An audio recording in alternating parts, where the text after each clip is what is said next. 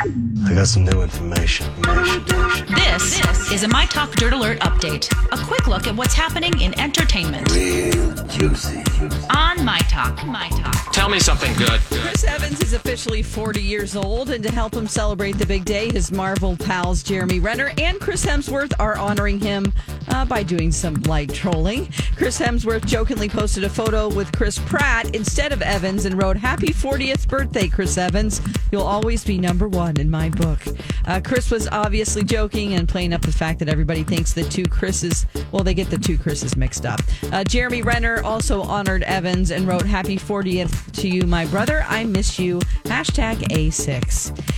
Taylor Swift fans are on the hunt, and they think that 1989 Taylor's version is coming soon. This is because Taylor dropped a brand new line of merch, and the title is Just a Summer Thing, and the colors of the merch are reminiscent of 1989, so that's what fans are going off of. Also, some of the merch says 1989 on it.